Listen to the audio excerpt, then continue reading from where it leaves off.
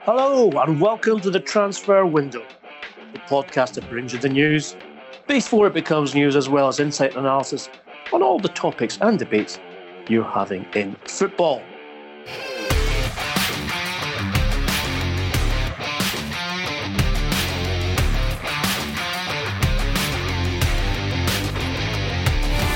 I'm Ian McGarry, and with me, as always, is Duncan Castles.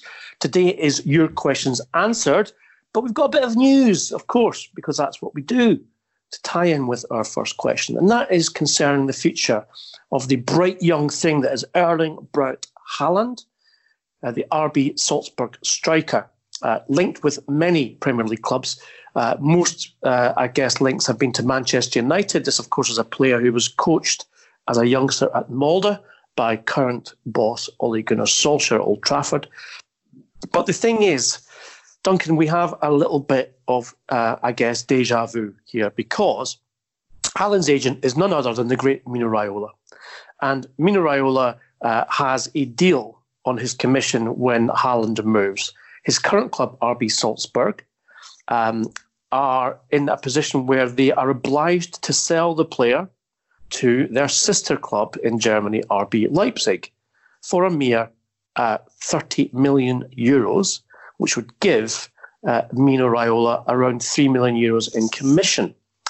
Now, that would be under, of course, the sponsorship banner and ownership of Red Bull. Now, Mino claims, and is indeed marketing the 19-year-old striker, 26 goals already this season, as a 60 to 85 million euro player. In fact, beyond that, possibly up to 100 million euros. I think that's a little bit fanciful. However, it is Mino Raiola, and he deals in big numbers, usually with lots of zeros. So anyway, Mino is resisting the attempts by RB Salzburg to move Haaland to their sister club, RB Leipzig, because he wants a commission of between 12.5 to 15 million euros on a much bigger deal that would take Haaland to the Premier League. However, yet again, there is a twist in the tail, Duncan. And of course, the reason Leipzig want to exercise a right to purchase Haaland is because they expect to sell their top scorer, Timo Werner, to the very same Premier League in January, with the possibility of being loaned back. Let's not think about that right now, because what we're talking about here is the role of Raiola in this. So, we know that Werner is wanted, certainly by Liverpool. He's been discussed by Manchester United.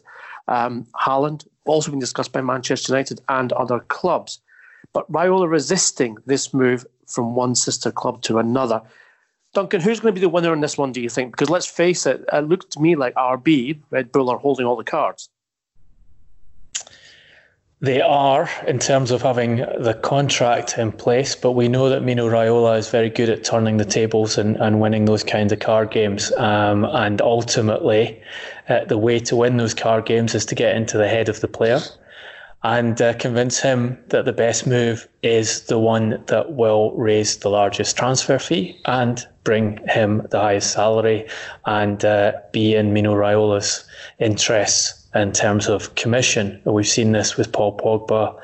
We've seen it with multiple other players. We saw it in the summer with Matthias de Ligt and the levels his salary was raised to and the transfer fee was raised to, with Raiola's ability to convince de Ligt that he would be better off going to Juventus than to Barcelona, where people at Ajax initially expected the player to move and thought they had a deal in place for that switch. So Raiola is powerful here, and you can understand why you would be able to convince a player that moving to one of the higher end Premier League clubs is more attractive than moving to Leipzig, although the career trajectory for a teenager might be more sensible going from Austrian football, where he's scoring at a very high rate and scoring in the Champions League at a high rate, having been in Norwegian football, then to make the next step to Germany rather than going for the jump to the Premier League. And also, if you go to Leipzig at that release clause, then the fee is 30 million euros. So there's a little bit less hype around you. If you go to Manchester United and let's say Raiola is successful and can secure that 100 million that he is talking about as the price for Haaland, then there's no hiding. You're immediately under the spotlight. I can see why Raiola is pitching at that price. Discussed recently with a recruitment specialist at one of the top Premier League clubs about the hard positions to fill at present, and his argument was that centre forward was extremely difficult at the moment, and particularly the kind of reference centre forward who is capable with playing his back to goal, can play the physical game as well as scoring goals. So a shortage increases price, and Haaland is one of the few players of a younger age. Okay, so you'd be concerned that you're buying him too young, but what you would like is the idea that if you buy this player now, you've got 10 years or more potentially of having him in your team, and perhaps those numbers you're scoring now can get still higher. So that there is that attraction of youth, and we know that a lot of clubs these days focus on younger players. So I can see Raiola's thinking on this one. And it's going to be interesting to see how that plays out in the transfer market. I think there will be a reluctance from Manchester United to get involved with Mino Raiola. They've had severe problems with him over purchases, over Raiola moving Pogba out of Manchester United when he was a young academy product, of Raiola bringing him back to the club and taking what is thought to be the biggest commission in the history of the game on that deal, when they signed him for a record transfer fee. And then very quickly in his second season at Manchester United, offering Pogba around other clubs, the top clubs in Europe, including Manchester City, in order to try and get him out of that club and get another big transfer and another big commission for himself. So not the agent that Manchester United would prefer to work with in this situation. And I'm sure they would like to avoid going to 100 million euros for a player of Haaland, however much Solskjaer likes him from having worked with him before, and however much he fits that model that they've been pushing of bringing younger players who can be the future of the club for many years. Well, one of our regular listeners down under in Sydney, Australia, is Max Gay. And we hope, Max, that you're well and that answered your question regarding the possibility of Ryan Brewster leaving on loan in January. And you asked us, would this mean that Liverpool are bringing in another striker? And of course, we've spoken extensively about Liverpool's interest in Timo Werner, and did confirm that negotiations officially between the clubs are ongoing with regards to that transfer. Also, just give a shout out to your new podcast at Crossbar Pod. That's covering the A-League as well as other football, including the Premier League, with our other mate, Bishoy Basilius. Hope all well with you guys. Staying on the Mino Raiola beat, Duncan, I think you're absolutely right when you mentioned Manchester United's reluctance to get into bed again with Raiola, given what happened in the transfer of players like Henrik Mkhitaryan, less so as Zlatan Ibrahimovic, but of course Paul Pogba, his stellar client.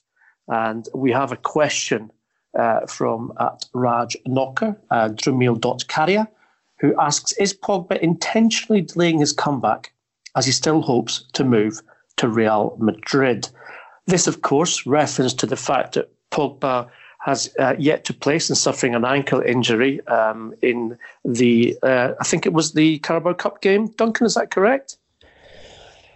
He was injured before that League Cup game against Rochdale, ankle injury. Came back for the Rochdale game, which Solskjaer famously decided to give the captaincy to Axel Tuanzebe ahead of Pogba when Pogba was the most senior player on the field, and there'd been this huge public debate about whether the captaincy would go back to Paul Pogba at some point. Game, of course, went to penalties. Pogba did not take a penalty, despite being one of the two designated penalty takers going into the season. And he played one more game against Arsenal the following weekend, and then disappeared with that ankle injury. Has spent most of the time overseas, first in Dubai and then in the United States, ostensibly rehabilitating from that ankle injury. And playing basketball, Duncan. Playing basketball in Miami, like on his social media accounts, showing up. Now, we reported in Jose Mourinho's first season with Pogba that Mourinho and his coaching staff had instructed Pogba that he must not play basketball because of the pressure that puts on the knees and ankles. And yet here he is under the next manager, directly defying the instructions of the fitness team at Manchester United with regards to the pressure he puts on an ankle injury of all things. You're talking about a guy who's probably, 14 and a half stone, doing layups and slam dunks and coming down on that supposedly injured ankle. Why is he not playing football for Manchester United, never mind playing basketball? That's the big question, and there are people who are asking the question whether he is actually still unfit, or whether there is an issue with Solskjaer, and whether, as our listener asks, he is holding back in the hope of getting a transfer in January. Obviously, this would be a way of facilitating a move. It's a classic strategy for a professional footballer to take, when you've suffered an injury, when the club says to you, are you ready to come back, to say, no, I've still got an issue with it, I don't feel right, I don't feel comfortable, instead of pushing yourself to play, staying away. As you mentioned on the previous podcast, it's very unusual for a player to be away from a club for such a long period of time rehabilitating, rather than doing it under the auspices of their own medical department. And as I say, I've been told there are doubts within Manchester United staff as to whether Pogba is actually unfit at present, is truly unavailable to play, or whether this is part of an exit strategy, but which, let's face it, has been in operation from Pogba and Raiola in one way or another for over 2 seasons now. He's been pushing that move and trying to get that move. Decisions have been taken by the club not to sell on numerous occasions. He would probably have gone at the end of his second season if that decision had been left open purely to the manager at the time, Jose Mourinho. But as we know, Manchester United have a huge amount invested in Pogba, not just as a player, but as a commercial entity for the club. He's important from a social media perspective to them. He's important from a commercial partner perspective, and they have to date always taken the decision to retain him. A big decision was made in the summer by Ole Gunnar Solskjaer as to whether they should cash in when Pogba explicitly said he was ready to leave and was interested in going to Real Madrid. And the conclusion was, let's retain him and try and reintegrate him into the team, make him central to the plan, make him feel special within the team, use him as the creative force, let him take penalties, let him play in a more attacking role in certain games and score goals. He's played just 6 matches this season. And as we were discussing, he's on this long absence following what was supposedly a minor ankle injury that he had recovered from, supposedly, and was put in the team to play against League One opposition, who I think were 6 games without a win when United played them in the League Cup, which in itself was quite a bizarre decision from Solskjaer. And now he is facing the ramifications of that in one way or another, whether it was purely just the injury or whether it is to do with Pogba exploiting that injury to try and facilitate the exit move. That game against Rochdale has effectively cost Solskjaer the services of his most important midfielder for the best part of 2 months now, and no real timeline as to when he will be back. And you wonder whether this is going to be drawn out until the January window opens, and whether Pogba is going to make another statement about, I would like to go to another club if the opportunity presents itself in this window. Well, whichever strategy Pogba stroke Raiola are pursuing, Duncan, I think it's a high risk one. And I say that for this reason. Having spoken to a very senior administrative figure at Real Madrid in the last few days and asked specifically about the desire to recruit Pogba to Real Madrid, I was told very, very honestly that, look, it's no secret that the current coach, Zinedine Zidane, is a huge admirer of Pogba and wanted to bring him here in the summer. However, Florentino Perez, the president, is the man who makes the final decision, and he made the decision that they would not buy him. That has not changed. So if Pogba believes that by having an extended leave of absence as some kind of protest about his being held hostage, let's just say, at Old Trafford on his, whatever it is, £1,000 per week hostage pay, then Real Madrid, I don't think, is a credible or realistic option for him, certainly in January anyway. There's the consideration of the uncertainty over Zidane's future, constantly being questioned with regards to the performances and also results have not, while they've been, I think, approved by most of the Madridista because they're keeping pace with Barcelona. I don't think there's a certainty or even a sense of concrete assuredness that Zidane will be the coach next season. So let's say Real Madrid are not an option for Pogba. Where else can he go? Okay, Juventus constantly mentioned his former club. However, invested extremely heavily already in the transfer market just 6 months ago, with salaries included as well for free transfers and the likes of Adrien Rabiot and Aaron Ramsey. They also have Cristiano Ronaldo, of course, as well, who's their highest paid player. Would they want Pogba back? Well, in an ideal world, yeah, they probably would. And maybe Pogba would like to go back. But I don't think they're in a position to pay the 150, maybe 160 million euros that Manchester United will demand for the player. So I think Pogba is, as I said, him and Raiola, his agent, are indulging in a very risky policy if it is the case that Pogba's fit to return to Manchester United, but is staying away as an indication that he is unhappy at the club and wants to leave in January. Well, look, I agree with you. I think Real Madrid is very difficult for him unless the replacement for Zidane decides and goes along with the same line Zidane has, that this is a top player available on the market and I want to bring him into the team and rebuild around him. And that's a big question mark. I think you're right, Juventus would be interested, but the financial aspect of it is hard for them. So you have a limited number of options there, and then you ask the question, is this a strategy on Pogba's part to try and accelerate a change of manager at Manchester United?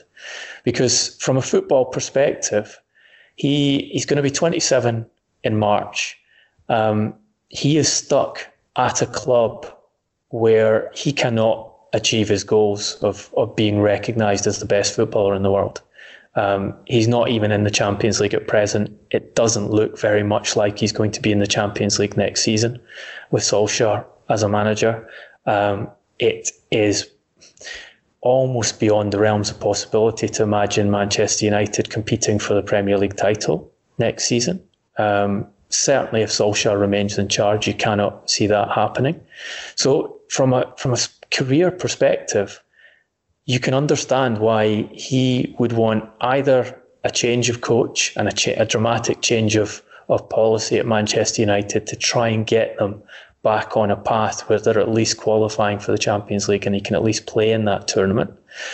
Or he has to find himself a top club where he will be in the Champions League. And therefore you ratchet the pressure on the club. And he knows, his experience at Manchester United is one of, I can pretty much behave how I like. I can say things about tactics in public, about the manager. I can say I want to leave the club in public. And they stick with me. They want to retain me. They keep me central to their plans. So, from his perspective, he must be thinking, I'm more powerful than this club anyway. Therefore, I can pursue these strategies with the aid of my agent, who is an agent we know will always go down the line that makes money for himself and his client. That's his history as an agent, and see how it plays out. Because Manchester United are not going to punish me for doing things that would be unacceptable on the part of other players. And remember, in Pogba, we have a personality which is kind of divides opinion in terms of, he clearly has an immense football talent, but doesn't apply it in the most consistent way. It's often about how he feels or what he wants to do that day. And also a client who, when given a mini lecture by Jose Mourinho, when he was stripped of the assistant captaincy of Manchester United, when Mourinho said, you should take a leaf out of Frank Lampard's book. When I joined Chelsea, he had the talent that you had, but had never won anything. So maybe you should apply yourself in the same way that Lampard did, and then you'll find yourself winning the Champions League and the Premier League title, etc., etc. To which, of course, Pogba famously replied, but where's his World Cup winning medal? So that's a good example of how Pogba's ego controls possibly his attitude towards his game. He feels like he's been there and done it all because he's a World Cup winner, and he deserves everything, and probably more than everything when it comes to contracts, respect, place in the team, captaincy, etc., etc. And you're absolutely right, Duncan. He probably feels that he is better than Manchester United. That is, that's what it looks like to me. He, as you say, he's a special talent. His ability to create, I think his long ball passing is as good as anyone in the Premier League, and he can set up chances with that. He has an immense physique for a player of his technical ability, but there are lots of parts missing, and they're mental parts, they're application parts. It's about doing the simple things that midfielders are expected to do in terms of positioning themselves to cover defensively. He doesn't seem to be bothered to do that for large elements of his career. Remember, this is a story we broke on the podcast during last season. Mourinho, in front of the other players, described Paul Pogba as a virus. That was the point at which that relationship basically ended. The result of that was not long after Mourinho being dismissed from the club, a dismissal that Mourinho himself has said he thinks was probably correct because of the way he had to take responsibility for what had happened in the dressing room. But whether Mourinho thinks it was correct or not, Pogba was a part of that. And his analysis of what Pogba was in the dressing room remains.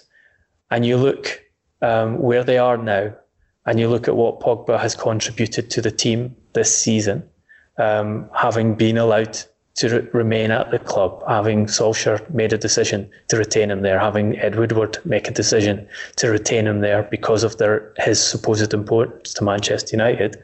He's played 6 games this season. They are a long way from achieving their goal of qualifying for the Champions League. And I think we'd just like to point out here a very interesting thing. I was looking through their Manchester United interim report that we discussed on the podcast last week, and some of the detail in it. And in that interim report, it mentions their 10-year agreement with Adidas, which famously has a minimum guaranteed value of 750 million, but is subject to adjustments and can be reduced in value by a significant amount, maximum being a possible reduction of 30% if they fail to qualify for the Champions League 2 years running. Now, in this statement to the New York Stock Exchange, it says, revenue is currently being recognised based on management's estimate that the full minimum guarantee amount is the most likely amount that will be received, as management does not expect 2 consecutive seasons of non-participation in the Champions League.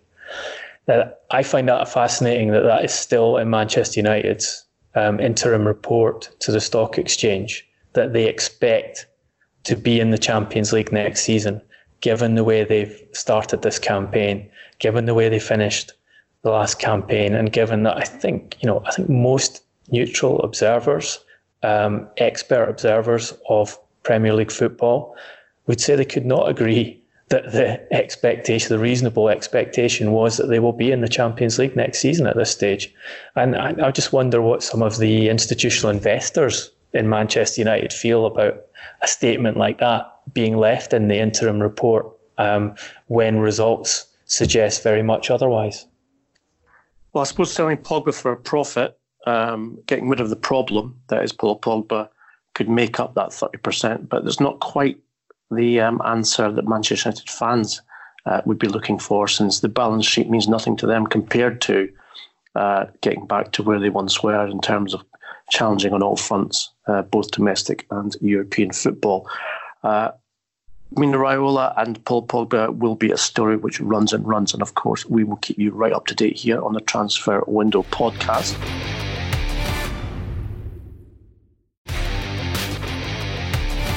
We're going to move across the city of Manchester and to a question from Samuel Dave.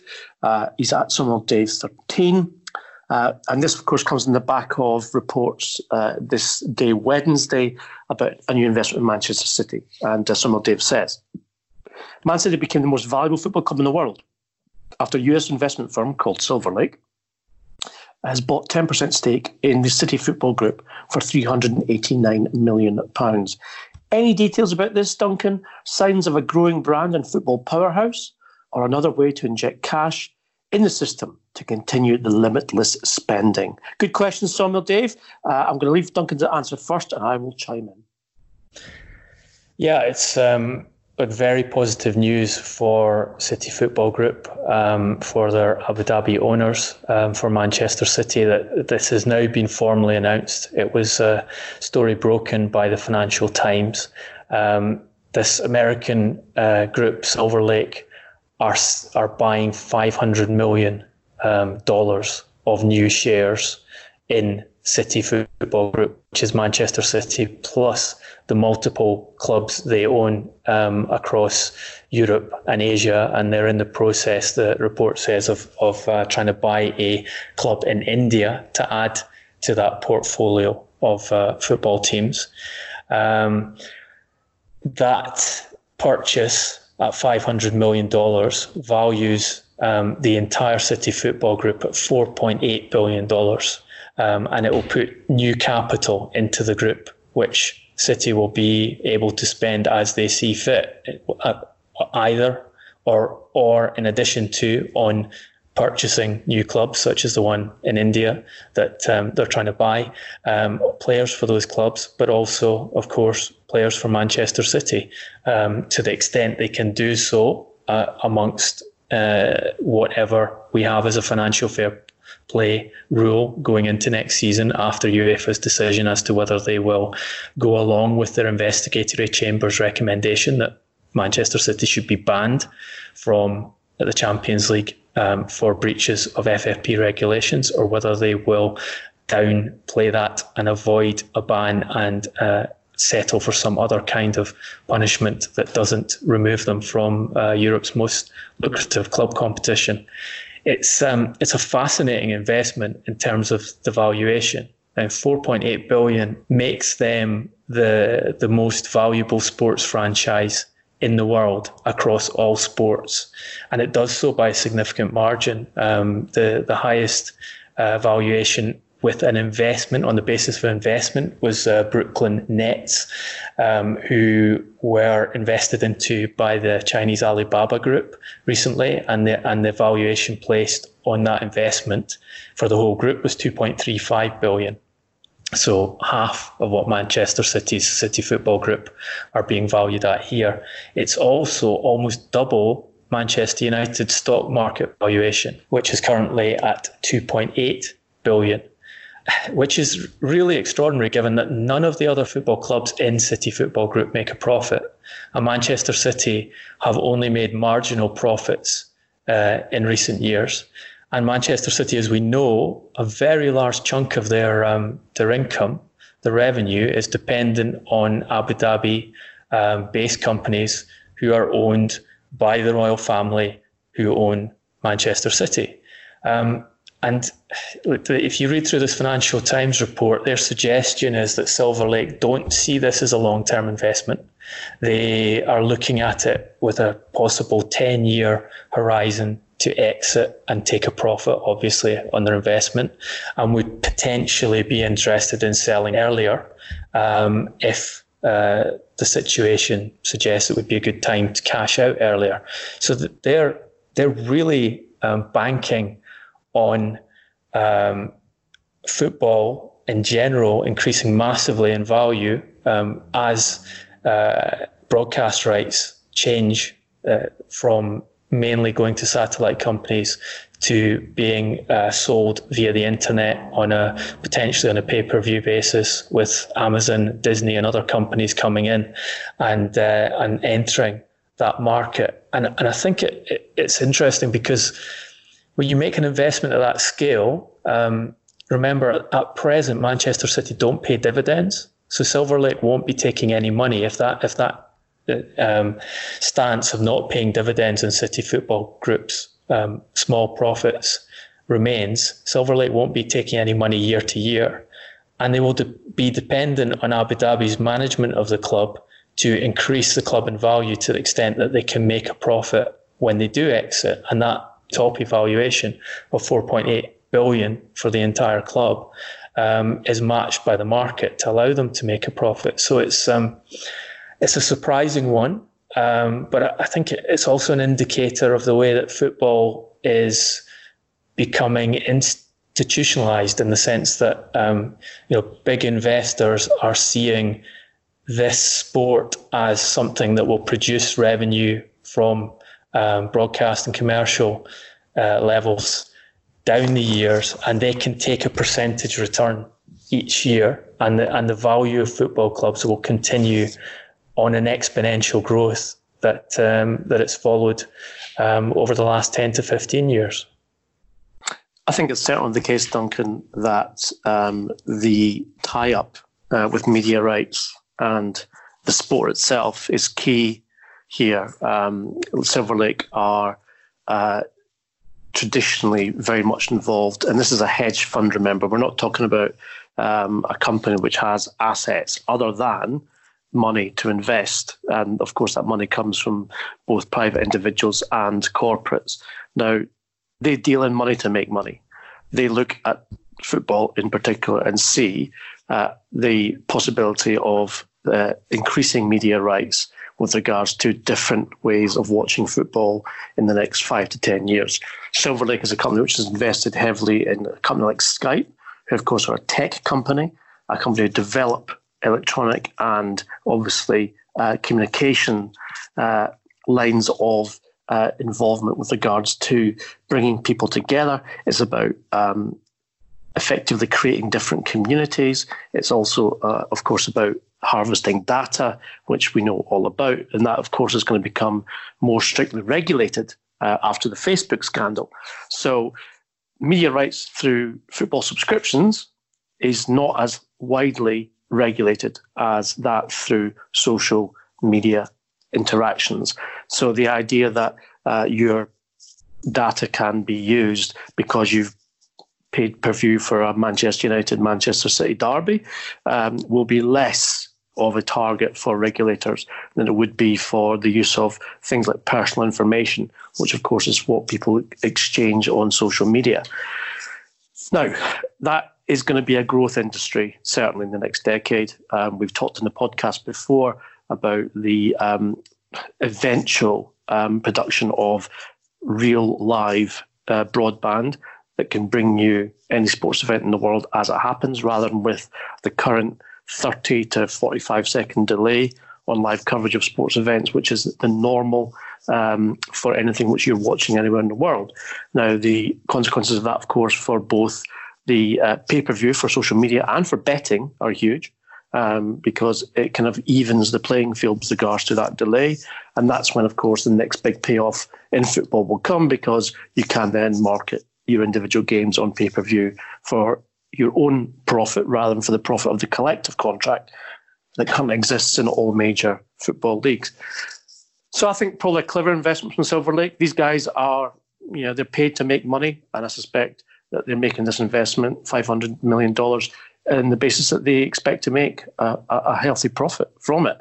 I wouldn't be surprised, Duncan, to see other private equity companies coming in to invest in other clubs in a similar way. And of course, what it does for Manchester City in the short term is bring them a sort of, improved sense of financial well-being with regards to the problems they've had with FFP and UEFA, etc. Although, as Somel also points out, interesting to see the president of UEFA, Alexander Ceferin, sitting next to Khaldun Al-Mubarak at last night's game, which they drew 1-1 with Shakhtar Donetsk. Yes, after Egan Durbin, the CEO of Silver Lake, sat next to Khaldun Al-Mubarak at City's previous game, their victory over Chelsea. And this is what Durbin said in the press release explaining why Silver Lake have invested in City Football Group.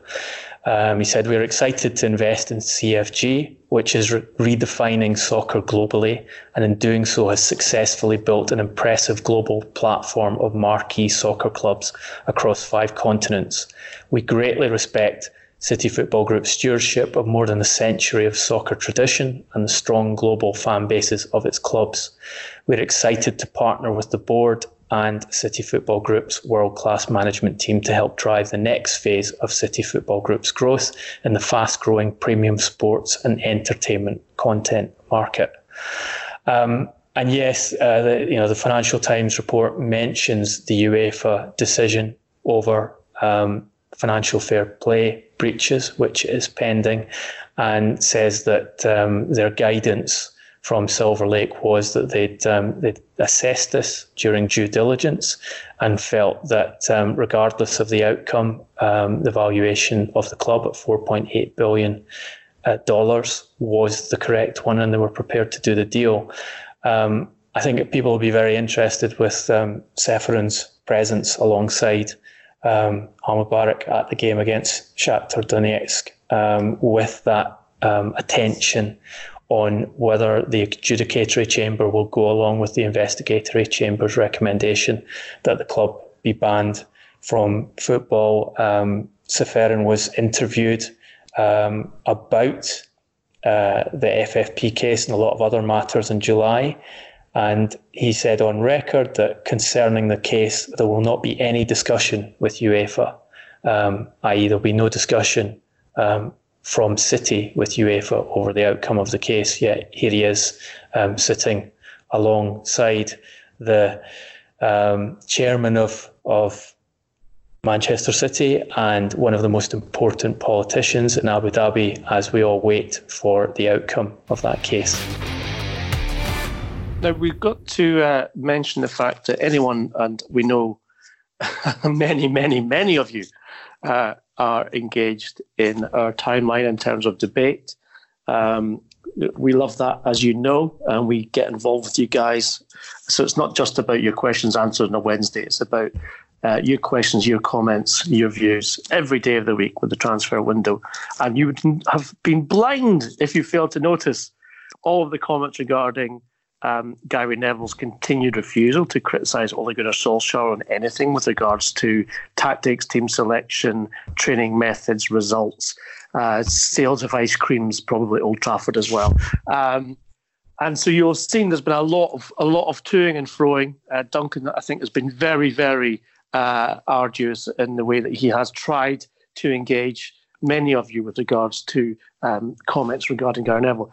Duncan, we do want to issue our invitation to Gary again, if he wants to come on to the Transfer Window podcast and have the debate with us live, as it were. We think it would be great, and we know he's a man who never shirked a tackle or a challenge. So we will do that now, and we'll also do it on our Twitter feed as well, because we know he's a follower of ours.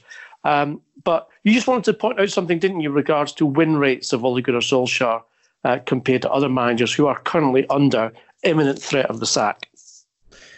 Yeah, I mean, this is following on from what Neville said on Monday night on Sky, suggesting that Solskjaer had to protect himself and insist that he got to spend lots of Manchester United money in the January market. I mean, his latest argument for why the team are underperforming is that they haven't got any senior players setting the standard for the younger players, and that the younger players don't know how to approach a Premier League away game, which is probably correct, both of those things, but I don't see it as a very intelligent defence of Solskjaer's management, given that it's Solskjaer's decision to have built a squad and to have man-managed players to the extent where he doesn't have senior players in the team to set the standard for those players. And remember the three individuals he bought in the summer, spending record sums on Harry Maguire and Aaron Wan-Bissaka. Not one of them has played a single Champions League game yet. So he's deliberately gone for a policy of signing younger, less experienced players. And if they don't know how to approach a Premier League away game, Solskjaer's been in charge of this team for almost a year now, and that's what the manager's for. The manager's there to teach and coach and come up with strategies and tactics to help them approach Premier League away games. And, as we said in Monday's podcast, Solskjaer set up his team badly at Sheffield United. He used the wrong tactics. He got outnumbered in midfield. Yet, in his post-match press conference, he on more than one occasion insisted that them falling 2 goals behind Sheffield United had nothing to do with tactics, and that it was all down to the attitude of his players and them not wanting enough in that game. So, I honestly don't understand how an individual in his position, who's paid to analyse and critique football managers, can go through almost 12 months of Solskjaer management where he has delivered the worst start to Premier League season for Manchester United in over 30 years, and numerous other horrendous statistical records, and not find anything, not even one thing to criticise there, not one tactical decision, not one substitution, not one in-game management decision. It's bizarre. But someone pointed out on Twitter yesterday that Solskjaer's win rate, as following his appointment as permanent manager in the Premier League, stands at 28.6%, and compared it with a few other sort of notable managers' win rates in the Premier League. And it is fascinating because you have Marco Silva, who is pretty much at the point of being dismissed by Everton. As we've detailed in the podcast, Farhad Moshiri would prefer to retain him, but is coming to the conclusion that he needs to change manager. Marco Silva's Premier League win rate 38%, so 10% higher than Solskjaer's. Roberto Martinez at Everton, also 38%. Sam Allardyce, your favourite, his spell at Everton, 37.5%. Then you go to guys like Steve Clarke at West Bromwich Albion, 31%, so a better win record at West Brom than Solskjaer's achieved at Manchester United. Stuart Pearce at Manchester City, pre-Abu Dhabi's purchase of the club, 33% win rate. Gus Poyet at Sunderland, not a great managerial reign, that one, and he was at 23%, so only 5% less than Solskjaer's achieving with the best funded club in England and one of the best funded clubs in the world. And it just makes you wonder whether Gary Neville, this sort of bizarre support for Solskjaer, he's thinking, if I stick behind him long enough, Solskjaer's win rate at Manchester United might drop below my win rate when I was in La Liga, which I don't think is going to happen, but it's getting there, because Gary Neville at Valencia, 16 La Liga games, 19% win rate. I think at this point it's only fair to, that we should say that Stuart Pearce at Manchester City did actually have the help of a small cuddly toy who was a lucky mascot who you put on the touchline before every game, and maybe that's a little indicator to Ollie about maybe where he's going wrong. Maybe a small cuddly Paul Pogba would be the thing to sort things out. There are Manchester United fans who would argue that Ole Gunnar Solskjaer is a small cuddly mascot, aren't there? If there are, please send in your questions and leave your comments. And if you've got a small cuddly Gary Neville, even better. As I said, we will be issuing our invitation to Gary to come on the podcast and talk about Ole and all things Manchester United. Maybe it'll be a Christmas special, Duncan, so there'll be cuddly toys all round. This is Wednesday's transfer window, which, of course, we've been answering your questions and bringing you the news, but also means it's that time of the week for the Great Donkey Award. I think we've got quite a nice team this week, Duncan. I'm quite pleased with it. I've just got the gold envelope here, which I'm going to open up and give you both the nominations as well as the theme of this week's donkey. And this week's donkey is going to be called the Judith Chalmers Award for being a professional holidaymaker. For those of you who are not very sort of recognizant with Judith Chalmers, she used to present a programme called Holiday, in which she used to go on amazing 5-6-star binges for 2 weeks when all the minions that did the other holidays went camping in Wales. Now, the nominations for this in football, because we're talking about professional holidaymakers here, are, of course, the one and only Paul Pogba, who has spent the majority of this part of the season sunning himself in Dubai and rehabilitating his ankle in Dubai and Miami, when indeed his team are struggling back home in rainy Manchester. One of our favourites, and we make no apologies for bringing him into the nominations again, is the great Celestine Babayaro, Nigeria's international left-back, who was Gwen Williams' assistant manager, once made a comment of, it takes him longer to get back from Loftus Road, where they play friendlies, than it does to get back from Nigeria. And of course, someone again who's very, very familiar with the donkeys, he may even have won one, I'm not sure, and that, of course, is Paris Saint-Germain's most expensive player in the world, Neymar Jr., who for some reason always seems to be able to take a holiday to Brazil around the 11th of March on consecutive years, just when things are hotting up in the Champions League and indeed Ligue 1 season. But it is his sister's birthday. Duncan, it's up to you to award the prestigious golden statue. I'll be very interested to see who this one goes to. Well, a great line from Gwen Williams on Babayaro, who obviously preferred taking that sort of short holiday breaks in London with his mates in the Nigerian football team. I was going to say Paul Pogba is the master of the art, taking a holiday and being paid very well to take that holiday. But I then realised that obviously he is outdone in that front by Neymar, who gets far more money than Pogba for his holidays.